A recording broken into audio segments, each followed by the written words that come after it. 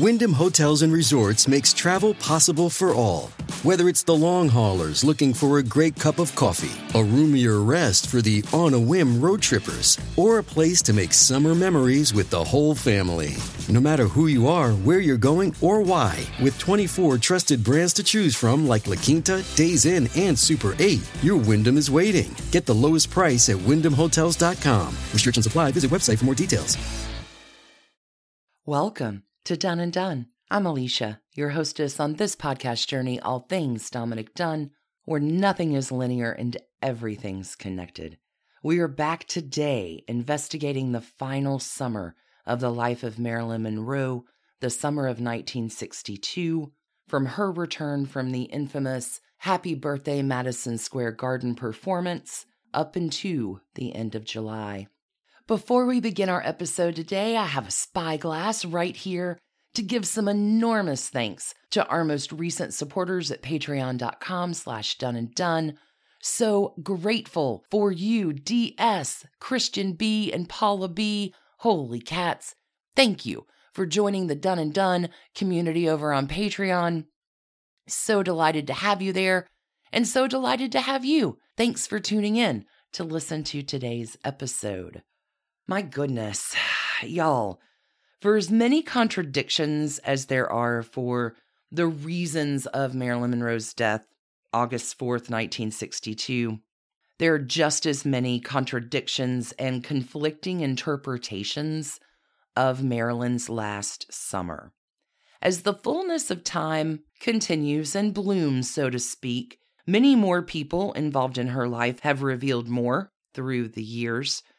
And the more that folks do reveal, even within their own whatever colored shade of memory they're revealing it from, sometimes piecing together Marilyn's last few months can be like kind of assembling a mirror ball that has already been broken into 1,000 pieces. I find finding what is the real truth, the facts, can sometimes be challenging. In this episode, we aim to explore all the sides and all the shades of this summer of 1962. Marilyn has a few things going on, 3 different sectors of things. There is, number 1, a war with Fox Studios. Number 2, there's some really, really shady stuff going down with her housekeeper and her psychoanalyst. The third of this triangle of the summer of 1962 involves the Kennedy brothers. Let's investigate.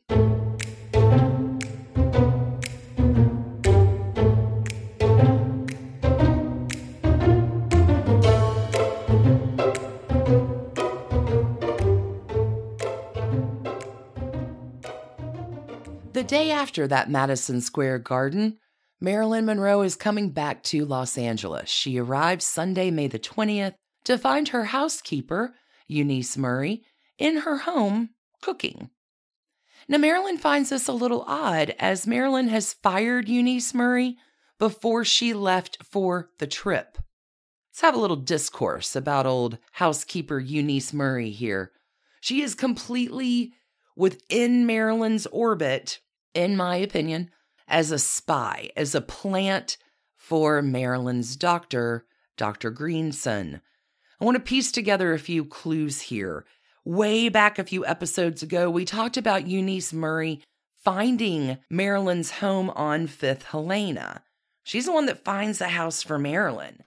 Eunice Murray arranges the home, arranges Marilyn's meals, does all of her domestic duties, which is sometimes a blessing to Marilyn, as she doesn't really want to mess too much with domesticity and workmen coming to fix the house. Eunice received a very large advance on her salary in the beginning of this year, in 1962. And Marilyn Monroe's friend and publicist, her name is Pat Newcomb. Pat Newcomb and Dominick Dunne were friends. She is one of the sources I go to in attempting to glean what Dominick Dunne has heard. Pat Newcomb, bewildered by the large advance, the control that Eunice Murray is taking over Marilyn's life. Pat Newcomb really good publicist. She's like, hey, I'm perfectly capable of being your friend and companion for all this traveling we're going to be doing this winter and spring. Pat Newcomb says this is from Daniel Spotto's biography of Marilyn Monroe. Pat Newcomb will explain it this way. It wasn't hard to understand. Eunice was simply Greenson's spy, set down to report back everything Marilyn did. Soon, even Marilyn began to see this. It takes her a while, though. There are some jaunts in winter and spring of 1962. One of these is down to Mexico. Eunice Murray joins Marilyn Monroe on this trip, along with Pat Newcomb and George Masters. George Masters will say about Eunice Murray that he found her extraordinary, but, like Marilyn's other friends, in a different way. Quoting George Masters, she was, how can I put it, a very weird woman, like a witch. Terrifying, I remember thinking. She was terrifically jealous of Marilyn, separating her from her friends. Just a divisive person. Make of that what you will. In March of this year, 1962, Marilyn is ill. And during Marilyn's illness is when Eunice Murray really takes over. Pat Newcomb will try to assist. She's Marilyn's good friend. She's doing all the things a good friend does. Here's some soup, and here's some tea, and here's some contracts and stuff to sign. But Eunice Murray, goodness, is really, at least to Marilyn's friends, trespassing on what a hired housekeeper should be doing. Again, taking this next large section from Daniel Spotto's biography of Marilyn Monroe, I feel like Daniel Spotto does a great job defining the Eunice Murray, Dr. Greenson stuff. We're going to be using this a bunch in this episode. Pat Newcomb will recall ignoring Eunice's clear resentment of anyone trespassing on what she regarded as her turf. The housekeeper had plenty to occupy her, as she informed Greenson, who immediately ordered Marilyn to double Eunice's salary to $200 weekly, based on the fact that Marilyn's business secretary, Sherry Redmond, was receiving $250, as Eunice said. Likewise, Eunice engaged her son-in-law Norman Jeffries, his brother Keith, and 2 friends for the work to be done in and around the house, without telling Marilyn of the personal relationship. Moreover, according to Sherry's daily account logs for March and April, Eunice asked for Marilyn's signature on blank checks for Norman and Keith, a privilege she was rightly denied. This is weird, right? It is possible that Eunice Murray is getting played by the questionable Dr. Greenson as well. Continuing from Spotto, in light of her background and life experience, not to say her presence as Greenson's alter ego, Murray's proprietary attitude is easy to understand.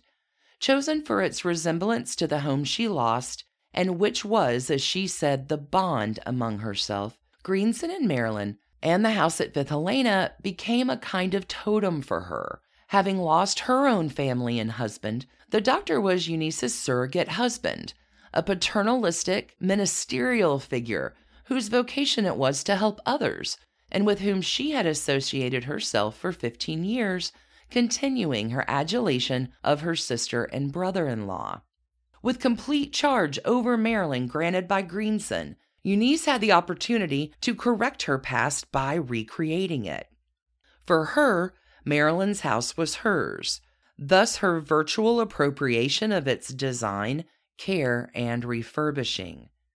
Just as she was making 12305 Fifth Helena her home, so was Marilyn her daughter, and Greenson her husband returned. In Marilyn Monroe's life, Eunice Murray seemed for a time to regain everything to which she had aspired and then lost. The situation enabled her to be at last the unrealized, successful sister and the nurse caretaker Carolyn had become. Carolyn was Eunice's sister. There's a lot more to that, but I'd like to frame to you what could be a psychological motivation that is not purely intent on evil here. One of the major problems in all of this was that Eunice was living more and more ineluctably in a dangerous fantasy life. Perhaps without their full realization then, Ralph Greenson and Eunice Murray were fulfilling one another's needs. The doctor was creating, as his wife said, a fantasy foster home, a haven for all those he could save, and the nursemaid was taking Marilyn as her life's mission. This becomes intrinsically complicated, investigators, when in April of 1962, Eunice Murray moves into Marilyn Monroe's home on Fifth Helena. Upon the move into the home, Eunice Murray is, taking over more and more. Again, this is from Spotto, moving us into May. On Friday, May 11th, Marilyn rang the studio and asked Evelyn to bring some items from her dressing room, a task her stand-in was glad to do. Arriving at Fifth Helena and hoping for the chance to visit Marilyn, Evelyn was summarily and curtly dismissed by Eunice.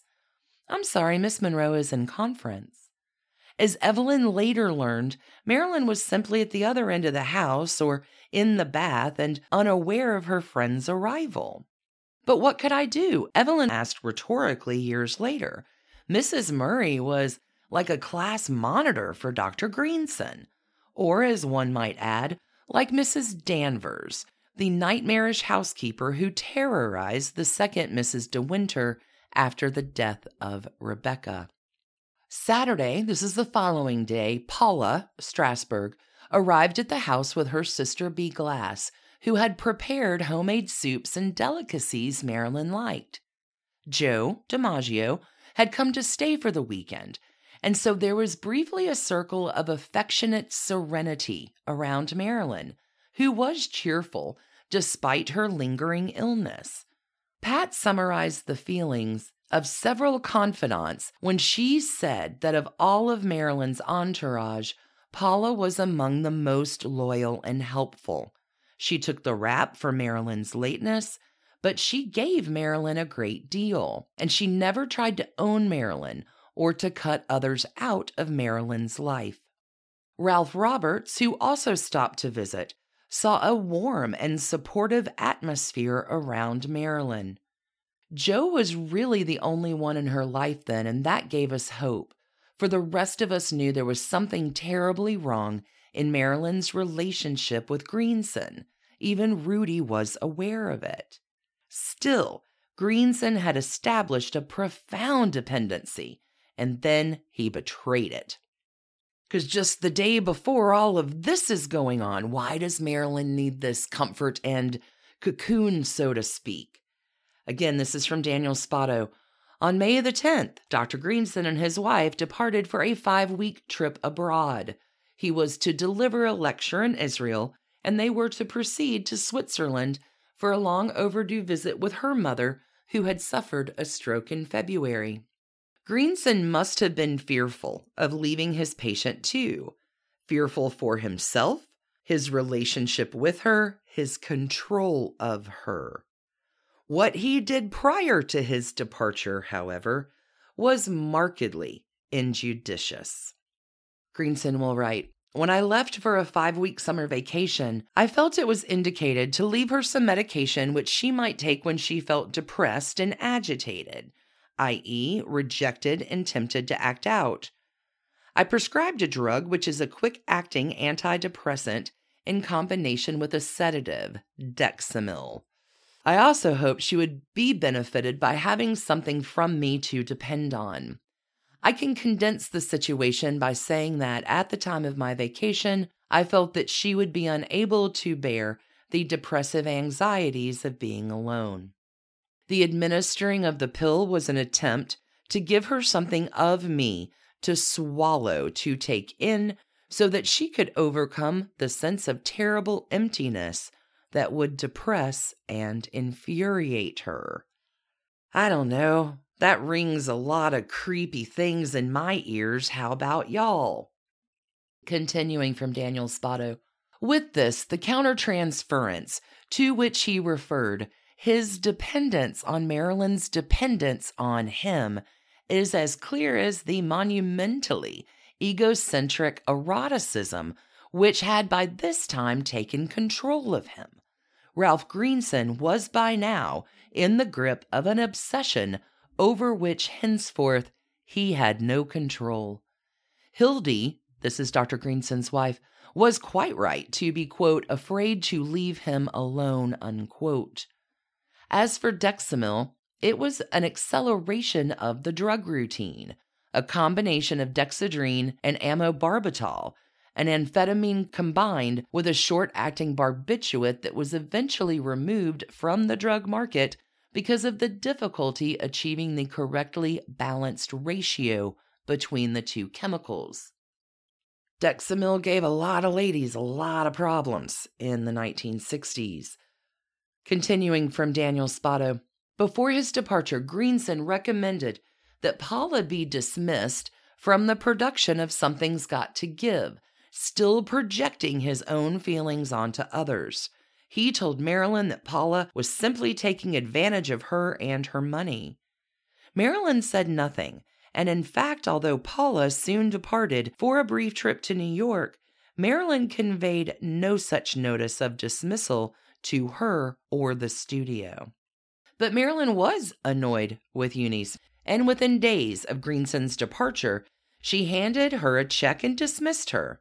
By this time, according to Pat Newcomb, Marilyn was on to Mrs. Murray. She resented her and wanted to get her out.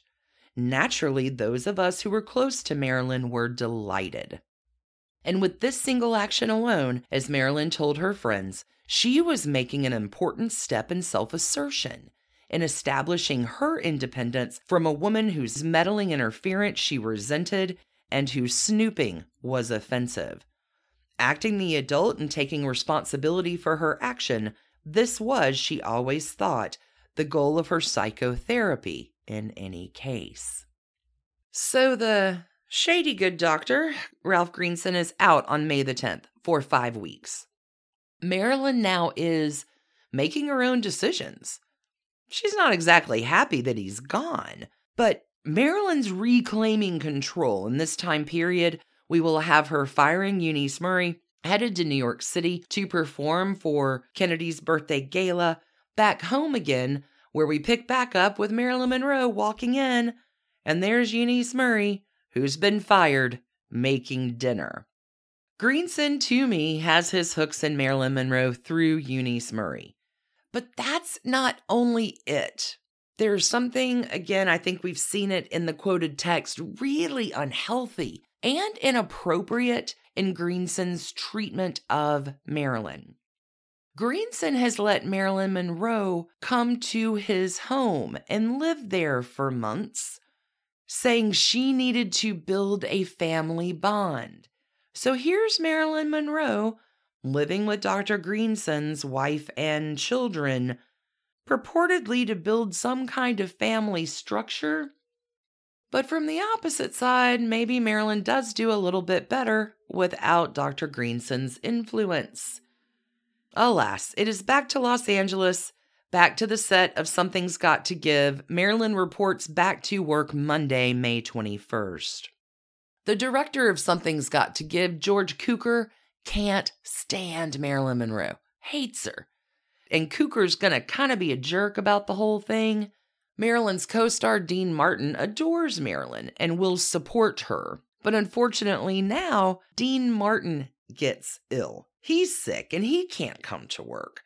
So Marilyn, back on set, showing up, this is me trying, is doing retakes. She's doing scenes with kids and dogs, and Dean Martin is still sick. So we got all this time on the set. Marilyn Monroe's going to come up with this idea to, well, make an international splash, so to speak. There is a particular scene in Something's Gotta Give where Marilyn and character are supposed to swim nude in the pool in a late-night moonlit aquatic scene. But hence the problem, it's late at night, and Technicolor and the way the film was shot was showing the bodysuit that Marilyn had on. And Marilyn's like, hey, I got an idea. Let's go ahead and film this, invite the press, because this is me trying. I know, George Cukor and Fox Studios, you were mad that I got sick for the last few weeks, but I'm back. And hey, if there's anybody who knows how to cause a publicity uproar, me swimming nude in this pool with photographers shooting it will certainly make that happen. The photo shoot will cause a lot of press about the movie. This is all happening late May. We have a Memorial Day, pretty quiet, no one's on set there. Returning to set June the 1st, 1962, Marilyn's 36th birthday. Greenson's still out of town. He's been out of town for about 3.5 weeks. And the day of Marilyn Monroe's 36th birthday begins kind of not a great time. Sometimes all it takes is a few bad days in a row, and something most assuredly happens to Marilyn this week. June the 1st, her birthday, she shows up. There have been birthday things, celebrations planned on the set for that day, but George Cukor shuts everything down. We're not going to celebrate her birthday until we get done filming for the day. This is a Friday. George Cukor keeps everyone filming until after 6 p.m. Finally, at 6 p.m., there's a cake wheeled out and a little champagne, but it's Friday night. Everyone's been there all week. Everybody just wants to get home. It's Friday night. So this birthday celebration becomes something really kind of sad. Everybody has a little cake, shoots their champagne, and they're out in 20 minutes. Marilyn will go on and do a charity event that night and then heads home. But at this point, Marilyn is really worried. She knows George Cukor hates her. She knows Fox Studios is really, really mad because Marilyn's appearance at JFK's birthday party turned out to not be the most popular move around the studio. The reaction is not great. At this point, Marilyn is very worried about being fired, very worried about the trajectory of where her career goes from here. This is where Dr. Greenson and his complete inappropriateness is going to come back in. Continuing here from Daniel Spotto. Early Saturday morning, June the 2nd, weeping uncontrollably, Marilyn telephoned Greenson's son and daughter, Dan and Joan, who had been instructed by their father to respond if she called. Once again, it is hard to comprehend the appropriateness of involving his children in what Greenson himself called a dangerous case. These two kids, oh my gosh, they entered Marilyn's bedroom where they found her indescribably lonely and depressed, then giddy and disoriented, the classic signs of Dexamyl overdose. Following their father's instructions, they called Milton Wexler, who sped to the house and found, quote, a dangerous arsenal, a formidable array of sedatives on her bedside table, and swept them all into his black bag. That night, actually June the 3rd, at 1 a.m, Dr. Milton Yulee was summoned in the absence of Engelberg to provide sedation. On Monday, June the 4th, Marilyn, sober but livid with rage, felt no obligation to work in a situation from which she felt entirely disconnected. Eunice Murray, unaccustomed to seeing her in such undiluted anger, put through a call to Greenson in Switzerland, but he had not arrived yet from Israel. At the same time, Paula, who had flown back to Los Angeles and was in residence at the Chateau Marmont, prepared to help, telephoned Fox that Marilyn would not report until she had discussions with her advisors. Prudently, Paula did not add her agreement with Marilyn that she ought not to work on a picture from which she was about to be dismissed. There are incidents and allegations through this week. To make a very long story short, on June the 7th, Fox Studios will sue Marilyn Monroe for $750,000 in damages and will begin a very negative publicity campaign against her. The studio alleges, in not even a veiled way, just an outright way, that Marilyn is unstable, Marilyn is mentally ill, she is late, she's unprofessional, all the same jazz, but Marilyn Monroe last week was trying. Here she is with an uncooperative director and a studio that is big mad about something else. Marilyn's taking way less money than George Cukor and Dean Martin for this picture. And don't be fooled by this Marilyn Monroe is taking down the studio nonsense. Want to go ahead and tell you what else is happening at Fox Studios these days and the financial drain that the studio is suffering. It's not the filmed on the set something's gotta give film. It is the film Cleopatra with Elizabeth Taylor. That film is losing so many millions.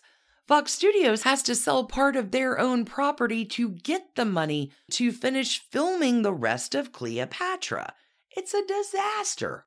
What I'm trying to express to you is that Marilyn Monroe and her local filming, where people just have summer colds and summer vacations and stuff, are not breaking Fox Studios financially. Nonetheless, Fox Studios wants to play hardball. They offer Marilyn's part to a few other actresses, even suggesting Lee Remick as a third choice to replace Marilyn Monroe. Dean Martin flat out refuses. He says, "I'll quit too if Marilyn's not in this picture." Fox Studios will turn around and sue Dean Martin for that display of loyalty shown towards Marilyn. So now we have the two lead actors on Something's Got to Give being sued by the studio. Nobody's reporting to work anymore, and the whole darn thing is shut down. Because that saves you money, I guess, Fox Studios. Fox will rehire Marilyn Monroe eventually for more money and more power and control in her contract. Marilyn, by the beginning of August, is reminded here that she does have some power. The studio is looking to have Marilyn star in the upcoming Jean Harlow biography that's in discussion. Things will turn around this summer. With the studio, Fox kind of backs down from all of it. I mean, the swimming pool photos alone are worth the press. But I bring all of this up to reinforce that Marilyn Monroe is working, trying, negotiating still with the studio while everything else is happening in June and July too. Like I say, by August 1st, Fox has come around, trade-offs have been negotiated, and Marilyn Monroe will be back. George Cukor will be replaced. August 1st, Marilyn signs a new contract, this time a $1 million deal with 2 pictures, and plans are soon underway to resume shooting Something's Got to Give as soon as possible. So the studio stuff is handled here, but I want to back up the narrative just a little bit back into June, because Dr. Greenson comes home from his 5-week trip. Marilyn Monroe will make her displeasure known about his extended absence. Again from Daniel Spotto. Greenson went directly from the airport to Fifth Helena on the evening of June 6th, and then went home, and early next morning was back at Fifth Helena. At this point, events took a grotesque turn. The contradictions in Greenson's conduct must be faced in all their complexity. On one hand, he considered Marilyn's condition so perilous that he left specific instructions for her care with his children, 3 colleagues, and his brother-in-law, her attorney. Having made the decision to depart, he then leapt at once to return, abandoning his wife and doing exactly what a therapist in such a situation is trained to avoid, playing the savior and making himself central in her life. Marilyn's anger notwithstanding, he could have left her career problems in the hands of Rudin and Fox, where they were rightfully being agitated. That, however, would have been to admit peers for him, competition. What transpired at their reunion cannot be determined, but his attitude toward Marilyn was clear from a letter he wrote 2 weeks later to a friend named Lucille Ostro, which reveals the extent of his rage at himself, at Marilyn, and at a situation he had permitted to go beyond control. He had not only missed his vacation, he complained to Ostro, he also missed a few days in New York, planned as an interval, a business meeting with Leo Roston, a party in Greenson's honor to be given by Dory Sherry, and an appointment with his publisher. All these things he canceled, he said, to rescue his patient. Greenson added that he felt like an idiot, for on his return, Marilyn recovered quickly and was delighted to be rid of the burden of a terrible picture. Furious for the inconvenience, Greenson ended the letter by saying he had canceled his other patients and was now seeing only the schizophrenic one regularly again. She had, in other words, completely taken over his time and his life, but, one might ask, at whose insistence? He was, Greenson told Ostro, depressed and lonely. Very likely, without yet admitting it to himself, he bitterly resented what he had allowed Marilyn to do to him and his family. This letter, dated and postmarked June 22, 1962, is a bitter diatribe of therapist against patient. Everybody on Something's Gotta Give was aware that Greenson had put Marilyn in a cocoon-like situation, said Walter Bernstein. I always felt that she'd become an investment to people like him, an investment not only financially in caring for her, but even the fabrication of her illness. It had become a need for him and others that she be considered sick, dependent, and needy. There was something sinister about Ralph Greenson. It was well known that he exerted enormous influence over her. Susan Strasberg agreed. His close involvement with Marilyn was an open secret no one really discussed. But the influence and involvement then led beyond resentment to outrage and anger. Indeed, to a rage that far exceeded hers. If I behaved in a way which hurt her, Greenson wrote to Marianne Criss, Marilyn's doctor from New York City, on August 20th. She acted as though it was the end of the world, and she could not rest until peace had been reestablished. But peace could be reconciliation and death. This odd comment was followed by his admission that he became, quote, impatient with her constant complaints, unquote, and that he was, quote, being led by counter-transference feelings, unquote. But it was Greenson himself who had a lifelong tendency to irrational fits of anger. An actor and writer who sought his help was told that he ought to go elsewhere because the man, quote, needed a psychiatrist who could love him. You don't understand, psychiatrists must love their patients, unquote. This is according to Dr. Greenson. This young man replied that he understood perfectly if love meant concern, but that otherwise this advice did not seem right. Quote, but then Greenson became a violent, screaming hysteric. He completely lost control, and in fact it frightened me. How dare you challenge me, he shouted. I'm the expert, not you. You are wrong, you are mad, you are a schizophrenic. The man found Greenson after 3 meetings a, quote, profoundly unstable man, and then I learned that most of his patients were bored tennis-playing Beverly Hills matrons or movie stars, and he hated them. In fact, he made no secret of it. Other ex-clients felt uncomfortable at the constant intrusion of sex and questions about intimate sexual matters, whenever possible, into therapeutic discussions. I mean, all of this is inappropriate. Ralph Greenson and Eunice Murray will continue to interfere in Marilyn Monroe's life until its end, but I detail all of that for you to provide a bit more information about all the players here involved in Marilyn's day-to-day. Add on to that all of the Fox studio drama, firing, rehiring. A battle of control is happening for Marilyn Monroe. Between friends, between the questionable doctor, between the housekeeper, between the studio. Marilyn is pulled in a lot of different ways here. This is only one part of the plot that is happening the summer of 1962, friends. The other part of the summer of 1962 plot is that of the Kennedy brothers, Jack and Bobby.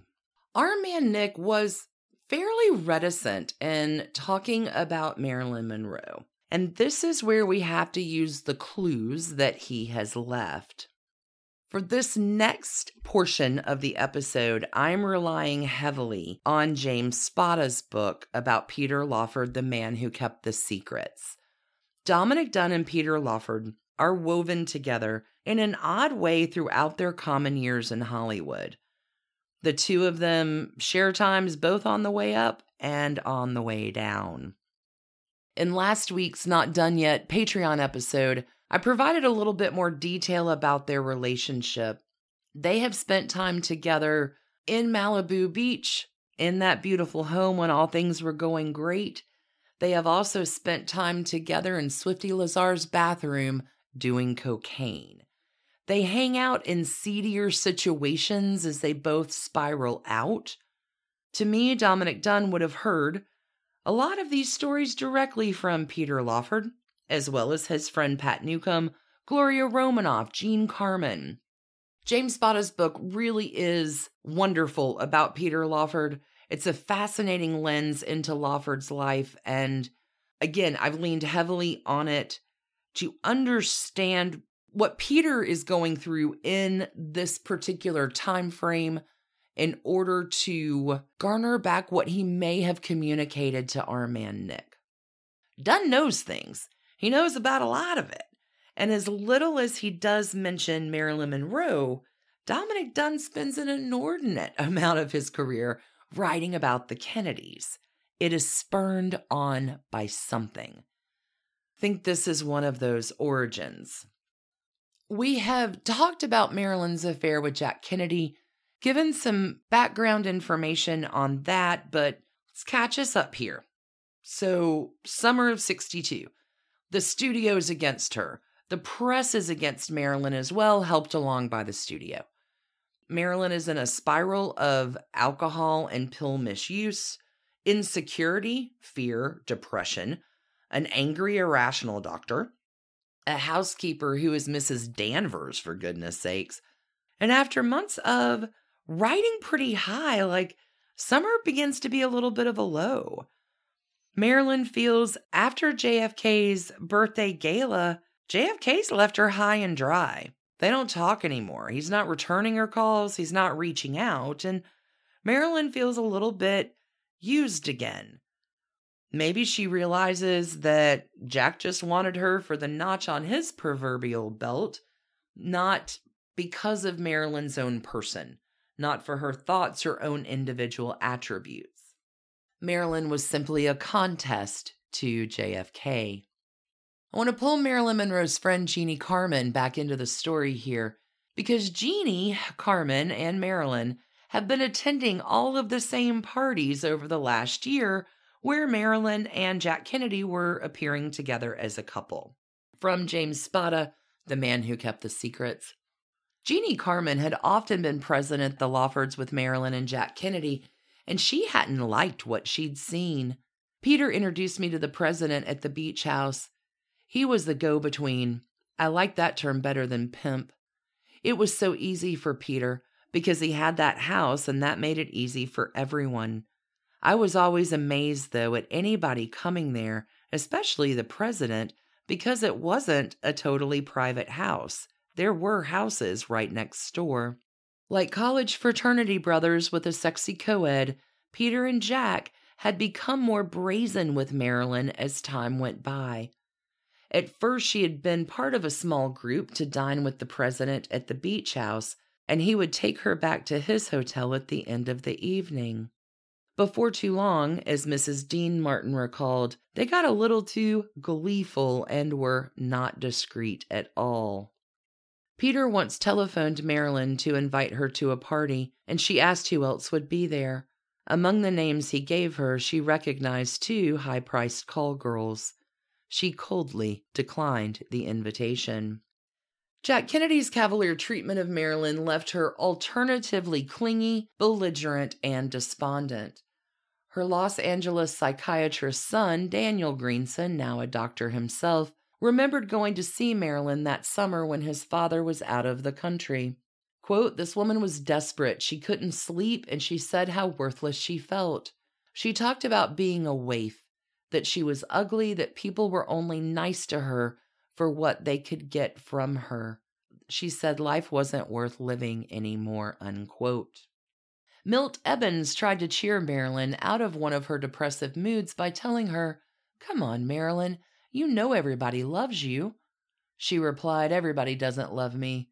The only ones who love me are the guys who sit in the balcony and jerk off." Marilyn was devastated when Jack Kennedy tried to distance himself from her. She began to call him at the White House and wrote him what Peter termed, quote, rather pathetic letters, unquote. But if Marilyn hoped for some help from Peter, she soon realized it wouldn't be forthcoming, as he too began to avoid her. "I wonder where the hell Peter is," she asked Jeannie Carmen. "I haven't been able to reach him for days." Increasingly now, Carmen noted, Peter was making himself scarce. Peter would disappear on you when he didn't want to talk. The president was also unavailable to Marilyn. Her letters and phone calls to him went unanswered. Finally, she threatened to reveal the affair to the press. This had the hoped-for effect. Jack responded. He sent Bobby to Los Angeles to talk to Marilyn and soothe her feelings. According to Peter Lawford's third wife, Deborah Gould, Peter told her that Bobby's mission as messenger for his brother marked the beginning of an affair between him and Marilyn. They had been sexually intimate a few times before the encounter in Marilyn's dressing room at Madison Square Garden, but now they found themselves deeply drawn to each other. Marilyn out of a kind of desperate transference of her affection from Jack to Bobby, and Bobby because his physical attraction to Marilyn was now joined by a deep compassion for her suffering. This affair, by all accounts, was far more serious than the one between Marilyn and Jack, and it developed quickly. Bobby began to spend more time in Los Angeles, always seeing Marilyn, often at the Lawfords' house. Lynn Sherman, a neighbor of Peter's, noticed that, quote, there were many rendezvous there. The official car used to drive up, and you knew Robert Kennedy was in town, and then the help would come in and say, Marilyn's arrived. Sometimes I'd notice Bobby and Marilyn go out through the patio to the beach to walk. Chuck Pick, a 20-year-old parking attendant at Romanoff's, whom Peter had befriended 2 years earlier, recalled working a party at the Lawford house one night. Marilyn was there and so was Bobby. One of the Secret Service guys said to me, "You have eyes, but you can't see. You have ears, but you can't hear. And you have a mouth, but you can't speak. You're going to see a lot of things, but you have to keep quiet." I didn't know what he was talking about, but a little while later I guessed. The party was breaking up, and Marilyn and Bobby were leaving together. I brought around his white 1956 T-Bird, and Marilyn got into it, and I just sat there. I guess I wanted to sit next to Marilyn Monroe for as long as possible. Finally, Bobby said, "Okay, you can get out now." And he got in, and they drove away. The Lawfords' next-door neighbor, Peter Dye, recalled Marilyn telling him that she was quote-unquote nuts about Bobby. Absolutely crazy. But it wasn't a physical attraction for her. It was more mental, because she was depicted as a dumb blonde. You always want what you don't have, and Bobby was a bright guy. That's what turned her on. Jeannie Carmen, who lived in the apartment building on Doheny Drive in Beverly Hills, where Marilyn kept an apartment even after she purchased her home, remembered being at Marilyn's place once when Bobby Kennedy dropped in. He was very surprised when I answered the door, and it seemed as though he was going to turn around and leave, but Marilyn came out of the bathroom with her robe on and her hair wrapped in a towel, and she jumped into his arms and they kissed. Then we sat down, and they were kind of like two kids in love. Marilyn had kept a diary for years, mostly to remind herself to do things and bring some organization to her sometimes jumbled affairs. Now, with the Attorney General of the United States spending so much time with her, she began to jot down notes of the things she and Bobby discussed. especially after he complained she didn't remember half the things he told her. She wanted so much to be a part of his world, Jeannie Carmen recalled. She thought how Bobby would be her passport to becoming a great lady. The stuff I saw in Marilyn's diary, things about Jimmy Hoffa and Fidel Castro, it didn't mean anything to me because I was just a stupid young girl and couldn't have cared less if they all killed each other. Now, these diaries do come into play. Anthony Summers, author of Goddess, his biography of Marilyn Monroe, which is also the focus of a Netflix special about the life of Marilyn Monroe and all of these tapes that Anthony Summers collects over the years. He conducts years and years of research and records it all meticulously. Much of all of the above about her diaries and meeting with the general and all of the inappropriateness with the Greenson family is all referred to within Anthony Summers' works. Marilyn is making notes in her diary. She is talking with the Greensons about the general, her lover at the time. Both Dr. Greenson's wife and daughter know that Marilyn is involved with someone at a very high level. She's visiting with the family, giggling about her new smart man. Both Anthony Summers, his book Goddess, as well as his Netflix documentary are fantastic, but it is back to James Spada that I will return to here in connecting this back to Bobby Kennedy. Because there are a lot of folks, including Daniel Spada, including some other biographers, that say, nope, didn't happen. There was nothing ever between Robert Kennedy and Marilyn Monroe. A lot of people defend this stance, saying that Bobby was a loyal and faithful Catholic family man. He was devoted to his wife, Ethel. Remember, our man, Dominic Dunn, was at that wedding of Robert and Ethel. So can you imagine how differently our man, Nick, feels about the couple when you've been to their wedding? Again, something spurns it on with him. Back to James Spada. It seemed unlikely to Jeannie Carmen, however, that Bobby had confided in Marilyn about sensitive issues, as much as her diary notations seemed to indicate. She told me she made notes of things he told her, but you never know when your girlfriends are telling you the truth.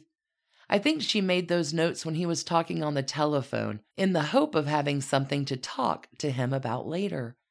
It probably never occurred to Bobby that she was listening to his conversations. Neither did it occur to him, at first, that anybody else was. But by late July 1962, he, Jack, and Peter had become aware of the fact that Peter's beach house and both Marilyn's house on Fifth Helena and her apartment on Doheny were bugged. The Kennedy brothers' affairs with Marilyn Monroe, they both now realized, had left them extraordinarily vulnerable. The enemies the Kennedy administration had made, from the mafia dons they had betrayed to the pro-Castro forces whose leader they had attempted to kill, were not lax in collecting as much evidence of Kennedy malfeasance as possible in the hope of retaliation. Suddenly, Robert Kennedy's relationship with Marilyn Monroe had become dangerous, and Bobby knew he would have to end it.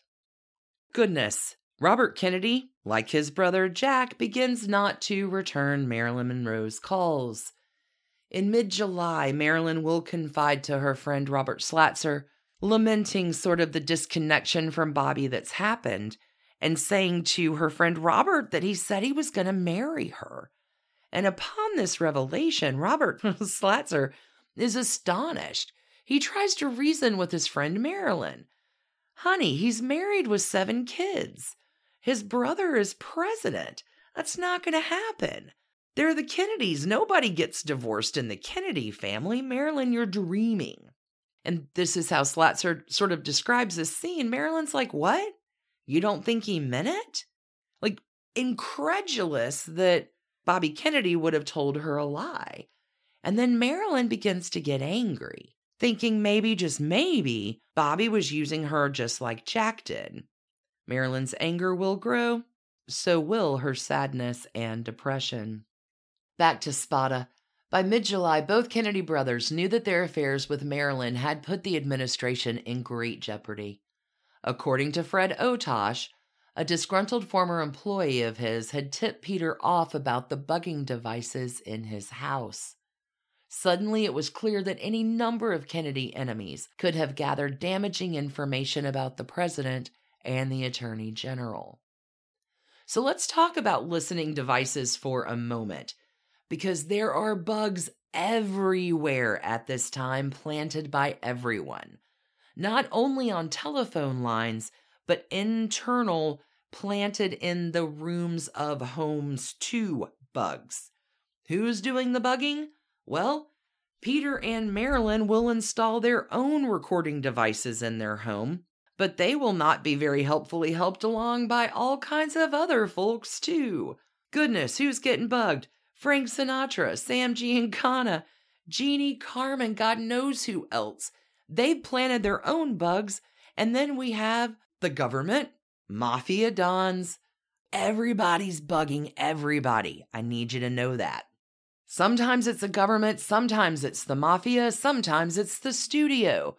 But here it's all fun and games, and everyone's switching sides or trying to gain intelligence for themselves to use or to use against others. Dirty times with bugs and listening devices, friends. Everybody's bugging everybody. Back to James Spada. According to Fred Otosh, there were a number of people besides Jimmy Hoffa on whose behalf Marilyn Monroe's and Peter Lawford's houses were bugged. Initially in 1959, certain elements of the Republican Party had hired Otosh to bug Peter's house for purely political reasons. Later, recalled Otosh, when things started developing with Mafia Don Sam Giancana and Johnny Roselli and the Kennedys, there were other electronic devices installed by other people for other reasons. Now you're developing another profile to embarrass the White House, because now the Kennedys are in power. Now they're fucking over a lot of people who are taking great offense at what they're doing. You've got the Teamsters, who had a hard-on for them, organized crime, who had a hard-on for them, the FBI, who had a hard-on for them. You had the CIA, who wanted to neutralize them because they didn't want them to take control over the agency. And the Republican Party was still interested in a derogatory profile because they wanted them out after 4 fucking years. For more than 2 decades, Otosh refused to say whether or not the Kennedys had been under surveillance. But when several of his deputies began to speak out, he joined them. I would have kept it quiet all my life, Otosh said, but all of a sudden I'm looking at FBI files and CIA files with quotes from my investigators telling them about the work they did on my behalf. It's stupid to sit here and deny that all these things are true. Yes, we did have Lawford's house wired. Yes, I did hear a tape of Jack Kennedy fucking Monroe, but I don't want to get into the moans and groans of their relationship. They were having a sexual relationship, period. The Kennedy brothers know that everybody's bugging everybody, and now Robert needs to end it with Marilyn. Back to Spada. Robert Kennedy's first gentle attempts to extricate himself from the Monroe affair were unsuccessful. Marilyn refused to accept the end of the romance without an adequate explanation. He should face me and tell me why, she said, or tell me on the phone. I don't care, I just want to know why. A reason was not forthcoming, and Marilyn called Bobby repeatedly to get one.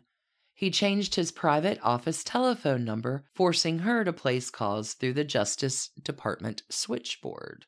The calls, her phone records reveal 8 in little over a month, went unanswered.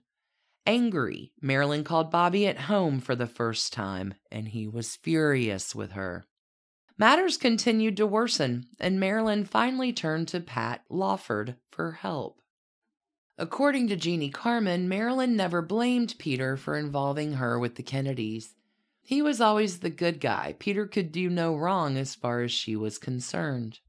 Marilyn told Bob Slatzer that she had spoken to Patricia Lawford about her problems with Bobby. Pat told her she should really forget it, that she should ignore Bobby's promises. She told Marilyn something like, Bobby's still just a little boy, but you have to remember he's a little boy with a wife and 7 kids. She told Marilyn that marriage to Bobby was out of the question. She also said that part of the reason Bobby broke off with Marilyn was tremendous pressure from his mother, Rose. She strongly disapproved of Bobby and Jack's behavior. Rose laid down the law to Bobby about Marilyn about a week before he broke things off with her. Peter and Pat watched Marilyn's disintegration with alarm. She was taking more and more sleeping pills to sleep at night, drinking champagne earlier and earlier in the day to elevate her mood. Her fears of aging, of losing her appeal, had been so badly exacerbated by her firing from Something's Gotta Give and by her rejection from the Kennedy brothers that she was now chronically depressed. Increasingly, she was, quote-unquote, letting herself go. Bill Asher, the director, remembered playing volleyball at Peter's once when, quote, Marilyn came out of the house and it was so sad. She was wearing slacks and she had a slit in the back of her pants. She had lost all of her sense of respect for herself. By then she was unkempt and dirty and wobbly on her legs. Hold on here, though. Marilyn's having some troubles. She's had an angry summer. Her doctor's been out of town, and when he comes back, he's kind of a lunatic. She's got a friend, network, and support. But again, June and July, rough summer for Marilyn. Fred Otosh will also confirm that Marilyn Monroe is bugging herself. Marilyn Monroe contacted Fred Otosh about getting equipment to bug her own house, with Fred Otosh saying he has no idea why she wants to do this, but maybe to have audio that she can prove something about the Kennedy brothers. This particular thing about Marilyn bugging herself has been verified by the Kennedy hairstylist Mickey Song. Mickey Song, remember, was the hairstylist who did the legendary flip of Marilyn's hair at the Madison Square Garden performance. Mickey Song knows she's bugging herself. This has been verified doubly, both by Marilyn Monroe and Bobby Kennedy. Back to Spada. Late in July, Marilyn summoned Mickey Song, who assumed she wanted him to style her hair. When he arrived at her home, he was taken aback to find that she didn't want her hair done. Instead, she pumped Song for information about Bobby and Jack, where they had been, whether he had ever seen them with other women. I didn't want to get involved, and I remembered how Peter, Bobby, and Jack had tested me to see if I was a gossip. So I just kept telling her, I don't know. She told me the Kennedys were using me just as they were using her. She tried to make us comrades against the Kennedys. I just said, I'm not being used, they're treating me great. Song told Marilyn nothing, and a few weeks later, after Marilyn's death, he was glad he hadn't. I saw Bobby and he said to me, You're always defending the Kennedys, aren't you? That's good. I just thought he'd heard something about me from someone, but then he said, I heard a tape Marilyn made of you a couple of weeks ago.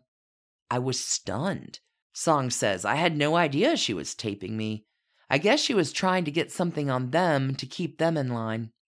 At the time, I really didn't care about Marilyn and the Kennedys. Now I think she was abused. They played with her. And they tired of her, and I think they found her a lot of trouble to get off their hands. She wasn't going to go that easily. Investigators, we are making it now to the end of July 1962.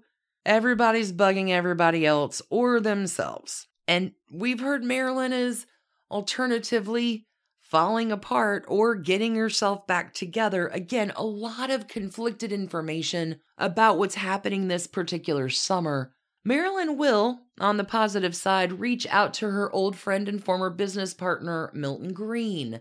She's really excited and looking forward to them getting together. Marilyn is planning a Labor Day party for 25 people at her new home. Marilyn is also continuing daily with pills and alcohol. Again, really delicate balance between the two. Peter and Patricia, looking to help their friend or looking to help the Kennedy family, will bring Marilyn up to the Calneva Lodge. This is the casino resort in Lake Tahoe. Marilyn Monroe knows all about the Calneva. She's been hanging out there for a while. Remember, this lodge is co-owned by Frank Sinatra and Sam Giancana. This place has been a second home to many of the Rat Pack Hollywood folks. However, this particular weekend, the last weekend of July, goes really badly. According to Gloria Romanoff, there were copious amounts of alcohol over the weekend, and Marilyn told Gloria Romanoff that she had become so immune to the effects of barbiturates that they no longer worked for her except in large doses. Gloria Romanoff says, so she'd begin about 9 in the evening and build up that lethal combination of booze and pills. On this particular weekend, the phone line to Marilyn Monroe's room is kept open, which will end up saving her life that Saturday night. The switchboard operator at the Calneva hears labored breathing from Marilyn's room, immediately notifies Peter Lawford and Patricia Kennedy, who rush to her room and begin reviving her. Patricia Kennedy, Lawford, takes off after this to head back to Hyannisport for a visit with her family, leaving Peter and Marilyn Monroe to get back to Los Angeles together. Both Peter and Marilyn drink heavily on the plane ride back. Marilyn will take a taxi home. Peter gets off the plane and finds a shared ride home with the pilot and the crew members of the plane. But the odd thing is here, Peter needs to make a phone call on the way home from the airport. Peter asks, when they're about 3 minutes away from his house, the pilot and the crew and everybody too just wanting to get home, Peter's like, yeah, I need to stop here and make a phone call.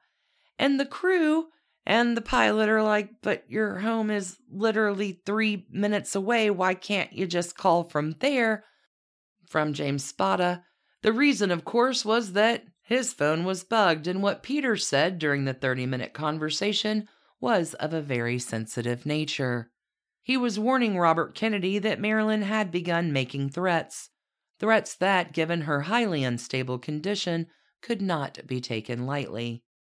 The most disturbing of them was Marilyn's ultimatum that unless she heard from Bobby, unless he explained to her face-to-face why their relationship was over, she would hold a press conference and reveal their affair. She hinted to Peter that she had tapes of herself and Bobby, tapes she would play to prove what would be a startling revelation. Investigators, that takes us to the end. It is with those startling revelations and more that we will return to in our next Done and Done episode. Our next episode will cover the very last days of Marilyn Monroe's life, as well as the legacy that she left. Friends, I can't tell you how much I appreciate you joining me today. Thank you for tuning in to listen, for all your support of Done and Done, for your kind reviews, for your emails, for telling your friends about what we're doing here. If you need more Done and Done, until we're back next week, please check out patreon.com/doneanddone for all kinds of bonus episodes, all connecting with deeper dives into our investigation. Again, tremendous thanks. I hope everybody has a terrific week. Until we meet again, stay curious and keep on investigating. Thanks for listening to the Done and Done podcast, a Hemlock Creatives production. You can email us at doneanddone@gmail.com. You can follow us on Instagram at Done and Done Podcast. For further information about our episodes or sources, you can find us online at www.doneanddone.com. See you next week, friends.